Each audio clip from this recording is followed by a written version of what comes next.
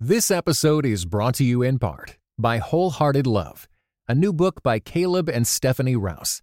Overcome the barriers that hold you back in your relationships with God and with others, and delight in feeling safe, seen, and loved with Wholehearted Love. For more information, go to Tyndale.com.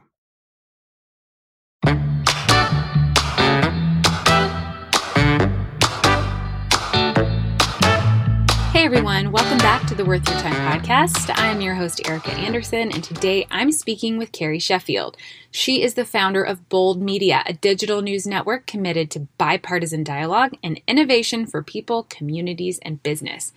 I love what Bold is doing. They are transforming our digitally native generation to build a more perfect union. And in fact, Carrie told me they love to base their vision on Dr. Martin Luther King's popular notion of the beloved community. Dr. Martin Luther King envisioned a community, a society based on justice, equality, opportunity, and love of one's fellow human beings. And what Bold aims to do is bring people together to have conversations that matter about issues that are important. But no voice is silenced and every voice is welcomed. I love what they're doing on Bold. And I also loved just hearing about Carrie's journey as a journalist and a public policy expert in Washington, D.C. She's done a lot with her life and overcame a pretty tough childhood to get there. I think you're going to learn a lot from the wisdom that Carrie delivers in this episode. So enjoy today's conversation of Worth Your Time. All right, everyone. I'm here talking today with Carrie Sheffield. Carrie, thank you so much for joining the podcast today. Thank you, Erica. Great to be here. Well, Carrie, you have a pretty impressive background. I'm going to list off a couple things before we get started. You have a master's degree in public policy from Harvard. You have a background as an analyst at Goldman Sachs. You were a founding reporter at Politico, something I learned as I was doing my research. Very cool. You've also spoken in front of the United States Senate, and your writing has been published in everywhere from the Wall Street Journal to Time to USA Today, the New York Times, Washington Post, and I saw you had an article just recently on CNN.com. And most importantly right now, you are the founder of Bold Media, which is a thriving media organization. Can you tell me a bit about how did you find this pathway toward media? Like you started, you got your master's in public policy and then you made your way to DC. What made you so interested in the media world and becoming part of that and mixing it with politics and policy? Yeah, well, thanks, Erica. And yes, Bold is my baby, and it's really melding my two career paths of politics with my background in finance. And so to create a startup, it was really the marriage of those two pathways. And so it's been challenging, but it's been exciting, rewarding. It's tapped into everything, body, mind, spirit, every aspect of who I am in my past, to build this startup. And I first started in my very first exposure in my own voice as a journalist was when I was 17 years old. And I was going to high school down in Southwest Missouri in the Ozarks region, the Ozarks Mountains, very beautiful. If your listeners haven't been, I recommend it.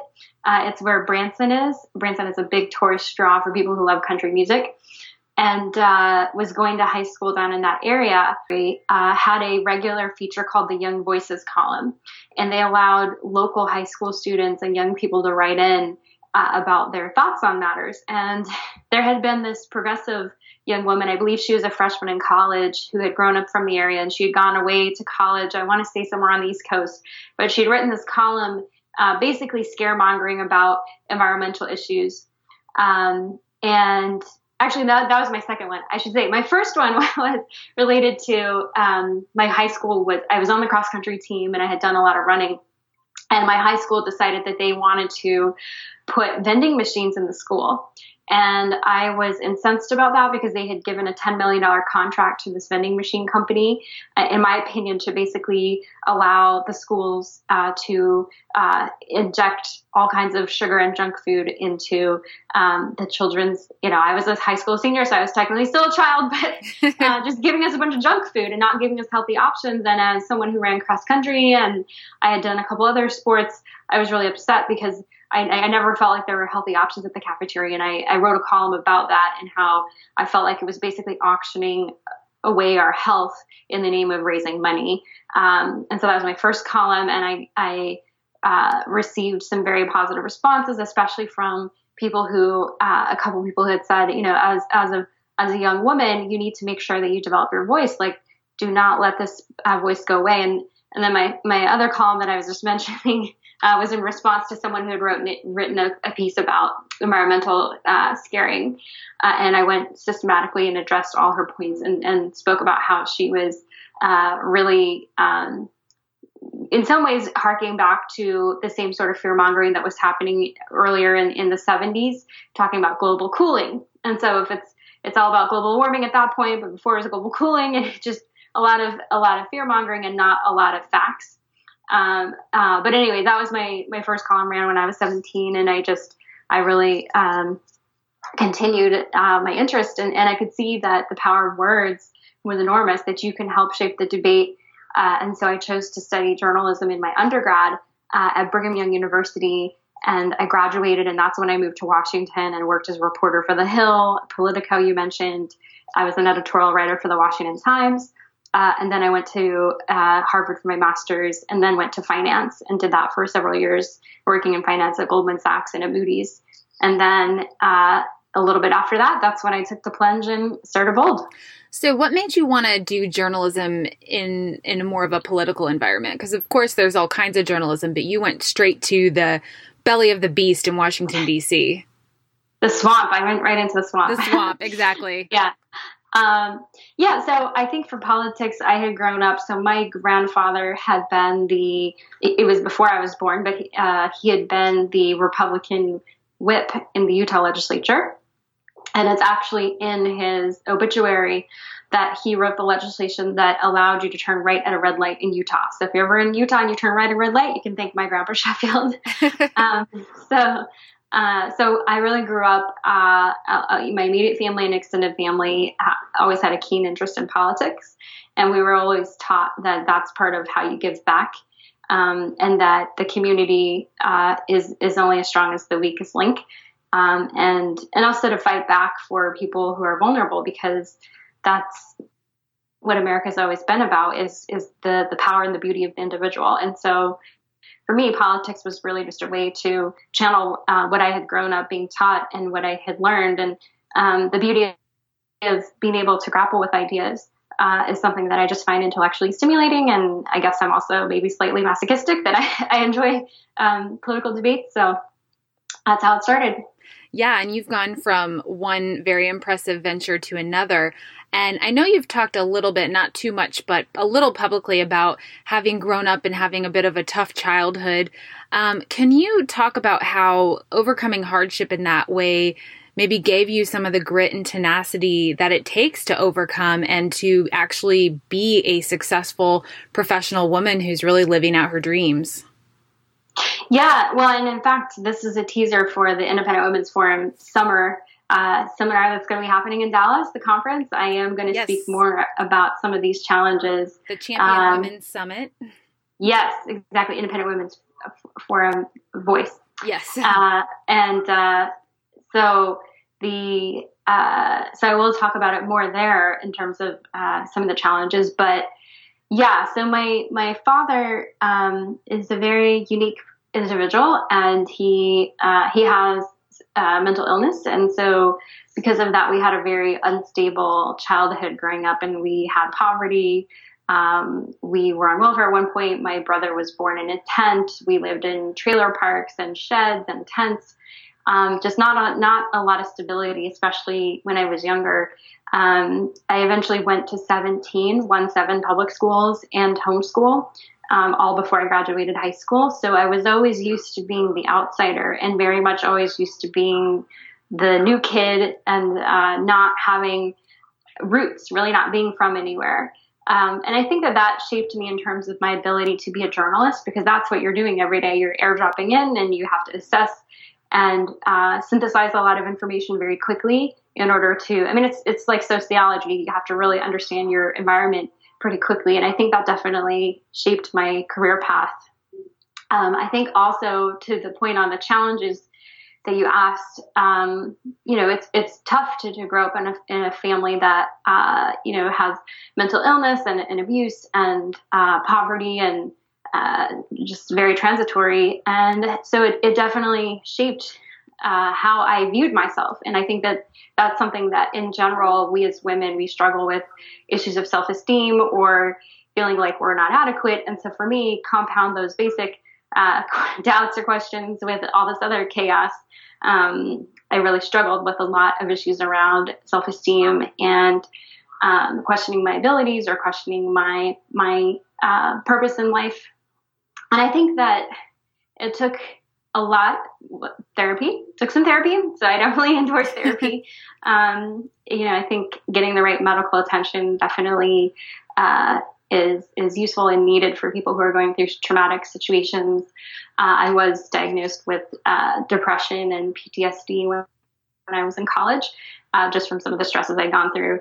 And to go through those stressors and come out on the other side, I do believe that phrase that whatever doesn't kill you make you stronger certainly applies in my case. And so to have the mental health care that I needed, to have the family supports, I was able to get some strong family support in my extended family from aunts and uncles, cousins, my grandmother who was alive when I was in college and for a few years after. So having some family support and then having I would say overall, I know Arthur Brooks, who is about to leave AEI and go up to my alma mater, the Kennedy School. He talks about the four components of whether someone remains trapped in poverty or is able to escape. Mm-hmm. And those components he talks about are faith, family, community, and work. And when I look back on my life, I see that each of those four strands were present in order to get me through on the other side. Yeah, I love that. And I have his book sitting by my bed right now, and I need to start reading it. And I love Arthur Brooks. He is such a great, he actually is a great kind of like symbolism of what you're doing with Bold, because he's very into, having those really important discussions and conversations and talking across the aisle and things like that. But I did want to ask you about how has your faith played into kind of overcoming some of your past? I know you find faith important. Has that been helpful in finding some closure or finding some healing from the past?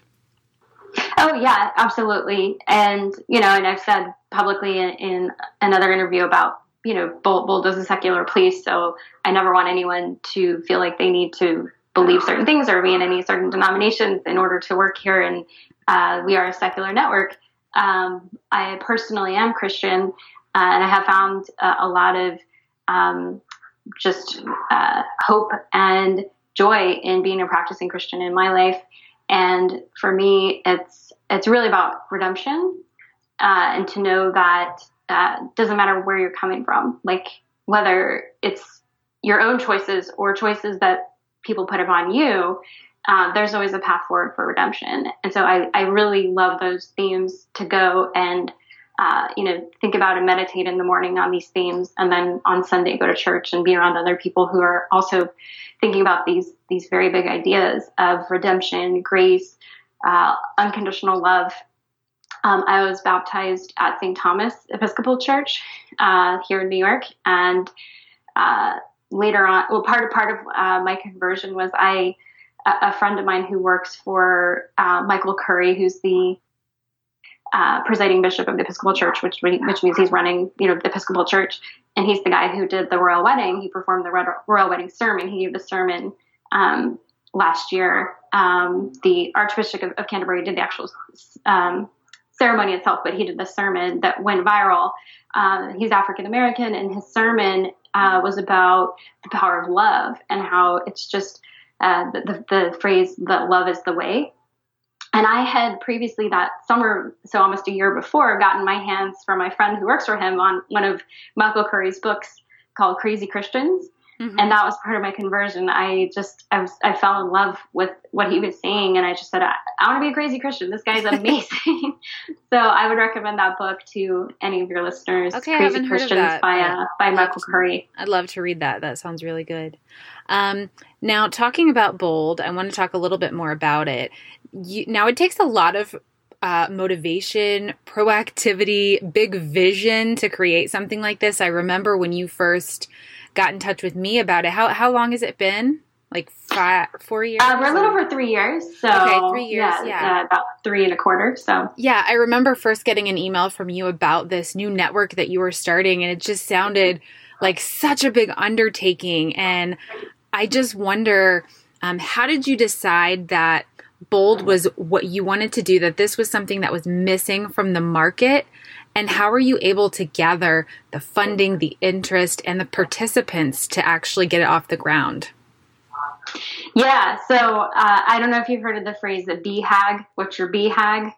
But a friend of mine, it's a book that's, or I guess a concept that's floating out there. So your BHAG is your big, hairy, audacious goal. Ooh, I like it. BHAG. I like it. So Bold is my BHAG. And it's definitely, so in startup world, so around the time I had the idea for Bold, I was spending a lot of time with people in the startup community. I had attended TechCrunch. If any of your listeners are interested in learning more about entrepreneurship, as someone who is coming more from the policy realm, where I like to think about it, where I was really arguing to defend free markets, and then to take the plunge and to actually participate in the free market, that's a different ball of wax. It's more experiential, it's more hands-on, and it's challenging in new dimensions. Because when I was on Wall Street, I was working in the area of public finance, which was still relevant to the public sector, but I really wasn't using the street smarts. I hadn't really developed. I was a very sheltered, poor Mormon kid. I didn't have street smarts. So, and not to say that I've got. I feel you. I don't have street smarts. But I think to be an entrepreneur, you've really got to I think it's no secret or no surprise that Mark Zuckerberg dropped out of Harvard because he didn't need to learn this. He couldn't learn these things in a college classroom. You just have to learn by practice. Right. Experience. So it's, and that's something that I only learned, over time, but at the time leading up to it, I thought that there would be there are very standard methodologies for doing a startup. There, you could go the traditional VC route where you get maybe a seed round or an angel round. You get your Series A, Series B, maybe you get a bridge round, maybe then Series D, or however, there is in many cases a very textbook methodology to do a startup. In my case, none of that applies. Yeah. Because media is such a difficult sector to begin with. And even some of the companies who have taken that more traditional route, like Mike.com, have really struggled, even though they had enormous funding from traditional venture capitalists. Did they disappear? So, they sold at a substantial loss, and they were purchased by another media company. They had raised $60 million, and they sold for $5 million. Wow. So substantial loss, and they were purchased by Bustle Digital Group. Okay. And the founder of Bustle is a successful entrepreneur who I like him a lot. His name is Brian Goldberg. I would describe him as a libertarian, and he's a free thinker. So, and you guys do a lot with Bustle. Yeah, we've done a lot of programming, and we love having their staff on our show. And we also have their political writers on for bipartisan dialogue.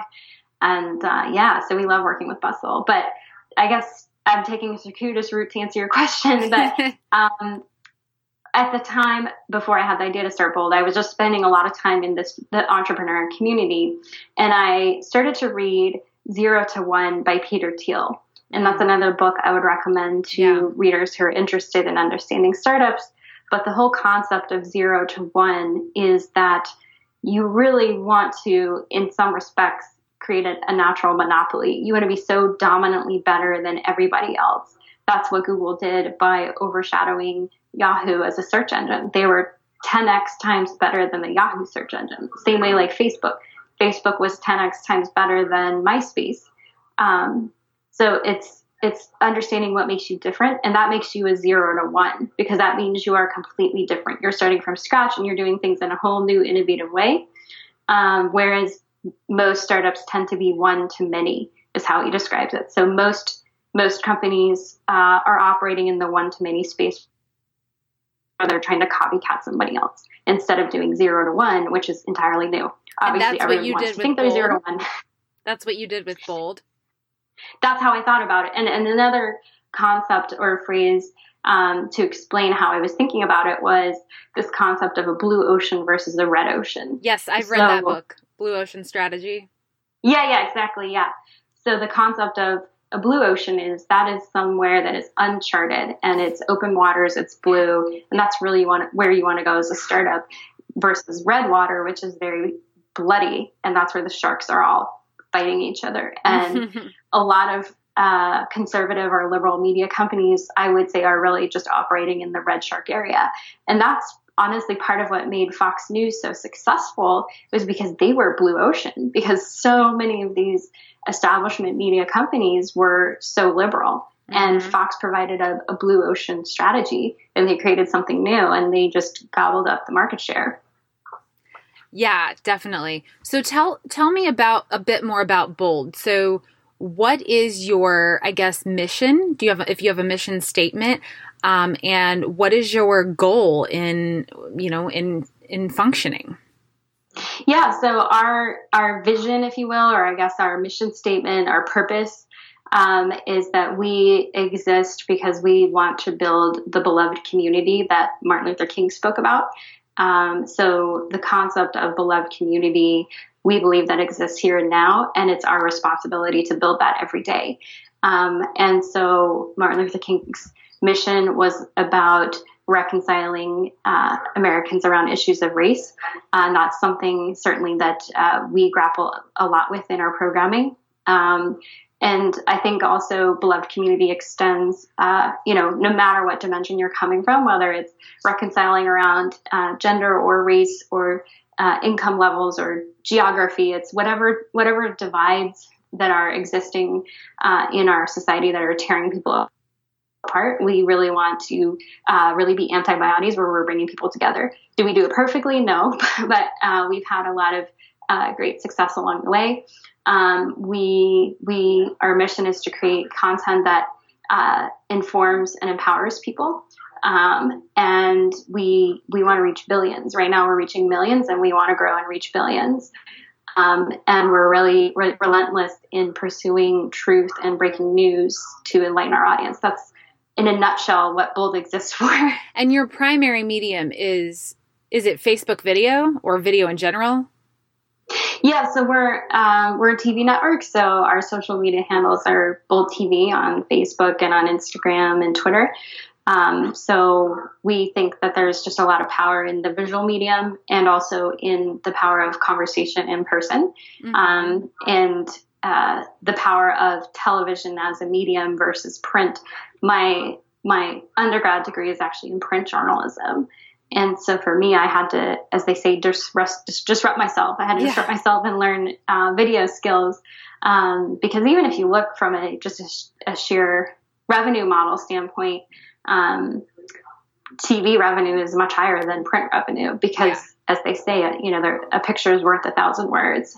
And I think our president understands that. That's why he was so powerful. And I think that as far as the fact that we're digitally native, versus cable or traditional linear television, is part of what sets us apart in terms of our blue ocean and the type of content that we have in a digital play, is that we're using technology as a tool to harness the power of the social good that technology can do. So I think, at the end of the day, technology or whatever, medicines and things can be abused, but it's just a tool at the end of the day. Technology is neutral. It's how you use the tool. And so we believe in the power of using technology as a force for social good to bridge social divides. And so have you guys partnered with, or is Bold TV available say on any kind of on-demand networks, or, you know, there's so many of those networks out there now. I just wondered if you guys were connected with any of those yet. We are in talks with many of these platforms. We do work often with Twitter News, which curates the Twitter moments. And so we're able to get our moments, our video interviews, to go viral on Twitter because of our relationship with the Twitter News team. And that helps us, I like to say, punch above our weight. So as a smaller startup, we're able to compete on Twitter thanks to our relationship with the Twitter News team, because they see the high quality content that we've put out consistently over the years. And so we're a trusted news source. Well, and I love how you guys do talk about some of these controversial issues. You mentioned race being one of those things that you talk about, which is a really hard thing to talk about sometimes, especially right now. It's always obviously very hot button, a lot of high emotion depending on, you know, the specific issue. Have you been able to see fruitful conversations that kind of go beyond what we normally see on Twitter, you know, where people are yelling and offending each other on purpose? What would you say about those civil dialogues that you've been able to create through Bold? Yeah, so one phrase that I've used as a mental model for myself is that the current existing cable model, I would argue, is really built around profiting off of conflict. Yeah. And we are really looking to profit off of collaboration, where we're coming together and That's building so good. bridges. I love that phrase, profit off of collaboration. That's awesome. Yeah, and I think that ethos really fits also with the millennial generation as well, one of collaboration. And the thing is, I'm not for having to water down your voice or water down your worldview in any way at all. We've had some very strong, vocal, Black Lives Matter supporters on the left, and some very strong, Trump supporters, African American and other races on the right, including Diamond and Silk, who have been repeat guests. We had five reporters credentialed to cover the Young Black Leadership Summit down at the White House with Turning Point USA. And one of our reporters was picked up and got to go on MSNBC and talk about her experience. And so it's just been, we also last year had on one of the family members who his wife was shot in the Charleston shooting, where the 9 worshipers at the Charleston AME church were gunned down by a white supremacist. And to have him come on and speak about how he was able to forgive the murderer. Mm-hmm. I mean, that was when President Obama broke into the song Amazing Grace at the funeral for those 9 murdered African Americans. He did that after he spoke about how these family members were able to forgive him, because that's what happened in the very moment, the very first time that the murderer who shot these people who were worshiping and doing Bible study, his very first court appearance, the family members, not all of them, but some of them, they were given a chance to speak directly to the alleged murderer. He was convicted, but at the time, the alleged murderer, and they forgave him in their public statements. And they urged him to turn his life around. And so we had one of the family members, like I said, the husband of one of the murder victims, on the show. And he's a pastor, and he's about to publish a book on the miracle of forgiveness. And so to have him in the conversation with us at Bold, because this white supremacist had done the shooting in part because he reportedly wanted to spark a race riot in the United States. And he thought by committing this vile act that it would help motivate. And obviously it didn't work. And there was a documentary about the film, which is how I met the pastor. But in the documentary, they said this guy was trying to spark a race riot, but he went to the wrong place. He went to church. And instead of a race riot in Charleston, it sparked a conversation about love and reconciliation. And it really created a chain reaction of love, which is exactly what our country needs. That's so good. I remember that. I remember when those family members did that, and it was so moving because that's just so good when you say, he came to the wrong place, he came to church. That's not the place to do it. That's so great that you're able to get someone like that on there. And I think that speaks to the power of what you're doing, because even when you talk about a place like Fox News, for example, or MSNBC, a lot of people don't want to go on those channels if they are not of one particular political ideology. Like if you are a liberal Democrat, you probably don't want to go share your story on Fox News and vice versa because you feel like you might be attacked. And so I think that kind of says and shows how much we need a place like Bold where people feel safe to go in and know that they're going to be respected and heard.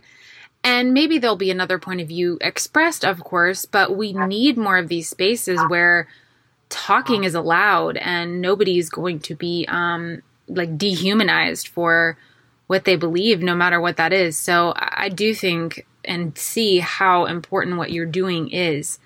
Now, I was going to ask you, do you have any like favorite segments that you've ever done, or what are some of your favorite parts of your job at Bold?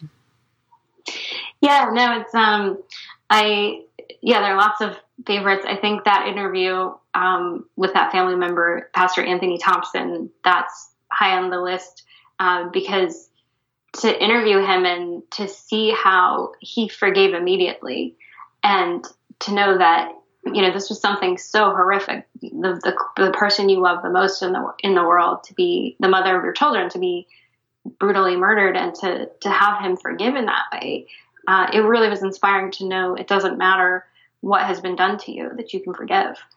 So that was very moving for me. I also really enjoyed my interview that I had with Bishop Michael Curry, who I had mentioned, because he came on Bold and we had a debate, if you will, about immigration policy, because he's been very vocal against President Trump on immigration.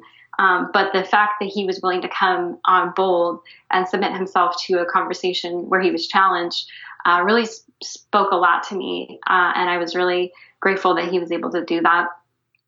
We've, interview a lot with members of Congress in the House and Senate. We love having them on, and I've seen different members who are from one side or the other, and to have them be challenged by someone from the other side, I think the process is important. And it's always nice to see that when they've been challenged, but they've been challenged in a respectful way, they respond well, and they know they want to come back. So the interview that we had with the father of the first Columbine victim was moving for me. So her there's a nonprofit that's named after her. Her name was Rachel Scott. Yes, and I remember Rachel, was gunned down by the Columbine murderers, the very first victim. She was sitting out on the grass for lunch or a break or something, and was brutally murdered. And so her father, who had been a pastor, created a nonprofit in her honor called Rachel's Challenge. And so to have him come on and talk about this nonprofit that has taken this evil act and turned it into something where there is redemption and also prevention of violence. So through this program called Rachel's Challenge, what they do is they go into schools and they teach empathy and respect and anti-bullying, and really to learn to communicate with each other. And they said that based on school report or media reports, they've prevented, I believe, at least 7 school shootings and multiple suicides every year because people see this curriculum and their lives are touched, and they've touched millions of children's lives through this curriculum. Wow, that's really, really powerful. I mean, to think about stopping 7 school shootings, that's amazing. Well, I know, Carrie, that you were one of the first people I met as a young journalist myself in Washington, D.C. I don't know if you remember, but you had come to speak at the National Journalism Center, and I actually saw you were just there recently again speaking with interns. So that's pretty cool that you are able to be there as sort of a mentor. What kind of advice would you give to young people just breaking into the news business or the journalism space? Well, I like to point out that I'm actually an NJC dropout. Oh. But it was in the best of ways, because I had come as an intern for the National Journalism Center, and midway through my internship, I was able to get my full-time job at the Hill newspaper. And they were incredibly gracious and supportive, and they said, "You moved here to get a job, not to be a permanent intern. So you take that job." That's pretty cool. But NJC to me, it's is a awesome. testament of how it worked. Yeah, NJC is awesome. Yeah, and as far as advice, I mean, I think well, I have to be on brand and say be bold, obviously. Obviously. But my internship for NJC was for Robert Novak, who was the legendary columnist for the Washington Post and the Wall Street Journal and the Associated Press before that, and also CNN commentator and Fox commentator. And just he had been in the business for more than 50 years. And he told me, I asked him for advice for the last day, and he said that you have to be wily. He said, like, Wile E. Coyote, you got to be wily. It's what he told me. And I think also the really sticking to your why. Why am I doing this? What's my why? You have to just remind yourself every day, what's your why? Because it is, no matter what type of journalism you go into, it's going to be challenging, but in particular, political journalism. I'm sure you know, Erica, how many personal attacks that you're going to endure and how much venom you're going to get online or in person. So really just sticking to your why. And also I had a colleague once tell me when I was a cub reporter to remember who you're fighting for, just that you are there as a journalist because there is First Amendment right for you to be there and you are representing millions of people. So don't forget, your shoes are there and these shoes represent millions of people you're standing in their place. And so to know that you have power as a young person, don't forget that power. Don't give up that power. Don't be ashamed of it. I think that those are all things to keep in mind.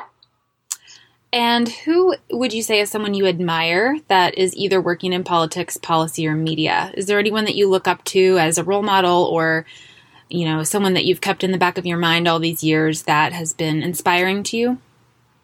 Oh, there are lots of people. I'm a big fan of Nikki Haley. I think she's just got this, incredible class, and just unabashed, unafraid to speak out.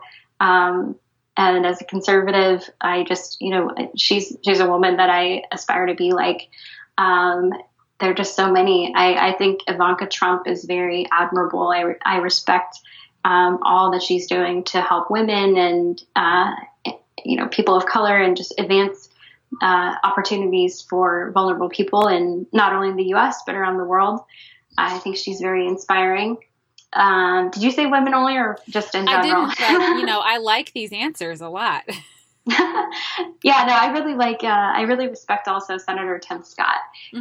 He's someone that I hope he'll run for president 2024. Yes. And then we'll have President Scott. I would wholeheartedly endorse that. Scott Haley or Haley Scott? Either one. Yeah. Do I like mint ice cream or do I like chocolate? I mean, I love it. I can't choose. Yeah, that would be an amazing ticket. Oh my gosh. Now I'm going to get excited about it. What is a daily habit in your life that keeps you on track? Yeah, so I think definitely my morning routine is super important for me to have a sense of stability because over the course of the day, things get crazy. And so to have a routine in the morning, and that is where I, wake up, I meditate, I read the Bible, I pray. Having that as my anchor in the morning really helps set the tone for me. And so I would say that that's something that I really strive to. And I think also with the startup, it's been so chaotic and so many hours of labor that to make sure that I take the time to exercise. It's not a luxury. I think I've learned that over time that it's not a nice to have. To exercise is really a must have in order to keep balanced. Do you have any books, podcasts, or TV shows that you've been watching lately or read, heard that you would want to recommend? There's so many. But also, I am reading multiple books at any one given moment. But one book that recently really sharpened my thinking was the book Mastery by Robert Greene. And that book is really helpful for understanding the incubation period, because I think a lot of, again, to your question on young people, a lot of young people get frustrated. I know I was when I was younger. I'm a grandma millennial, so I'm, on the older end of the spectrum, but I know when I was a younger millennial, I would get frustrated because things weren't turning out exactly how I wanted them on my timeline. And so this book, Mastery by Robert Greene, is really showing how what he does is he profiles these amazing outliers in human history, not people who are just high performing or even excellent. He's looking for people who are exceptional and how they change the arc of history, or just how they are, absolutely at the top of their game, and they're groundbreaking pioneers, and what makes them unique, but also what do they have in common. And one of the common threads that he finds in his profiles is that there is this period of incubation, and it usually takes 10 to 15 years. And it's similar to this concept of 10,000 hours, where it takes at least 10,000 hours to truly have mastery in your discipline. And a lot of people start at a very young age, like Mozart started when he was incredibly young, maybe like 2 or 3, so that by the time he was a young adult, he still had that incubation period, but it just started much younger. And so he was able to do things in his late teens and early 20s, because by that point he'd solidified this incubation period. So for me, as a journalist who began full-time in 2005, to know there was an incubation period, and then also to be an entrepreneur. I've only been an entrepreneur for 3 years. It's all overlapping the incubation period. So just to have patience. So that book helped teaching me patience, I would say.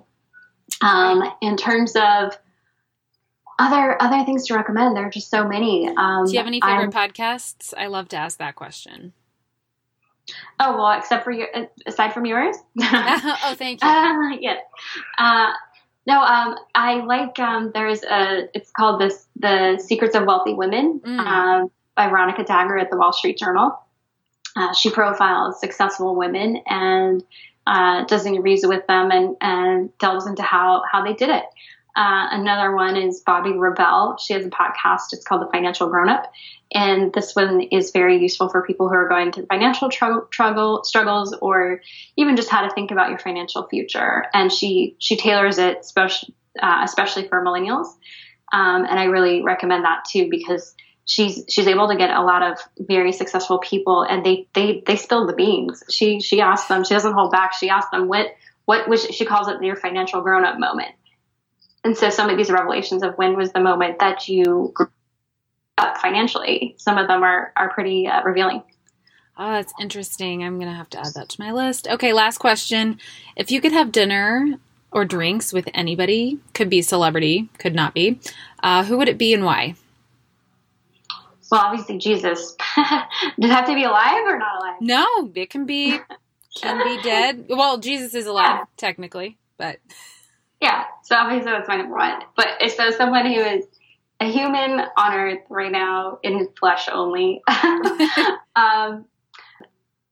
dinner with President Trump, because there's a lot that I would love to talk to him about.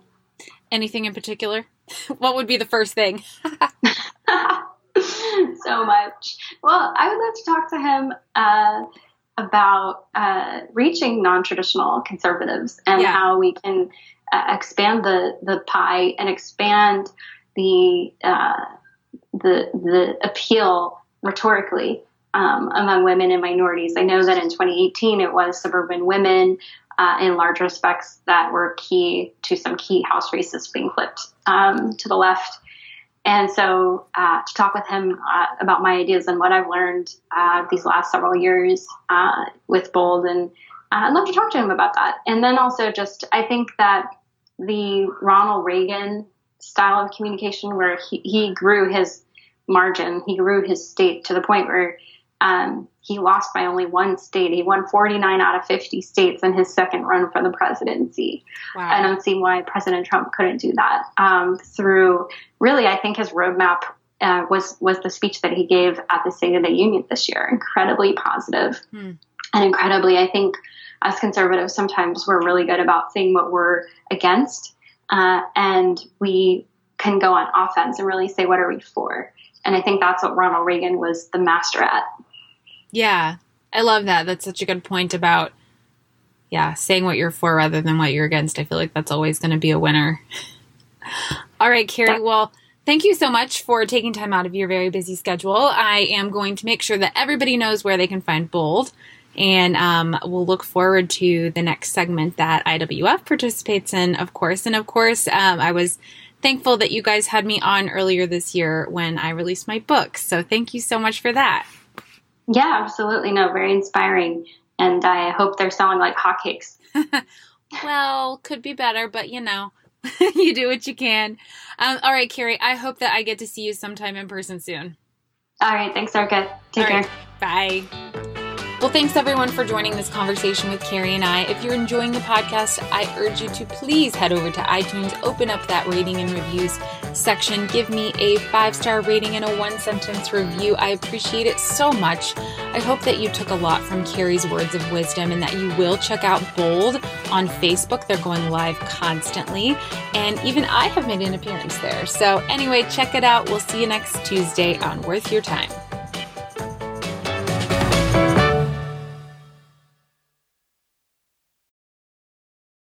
This episode was brought to you in part by the Truce Podcast.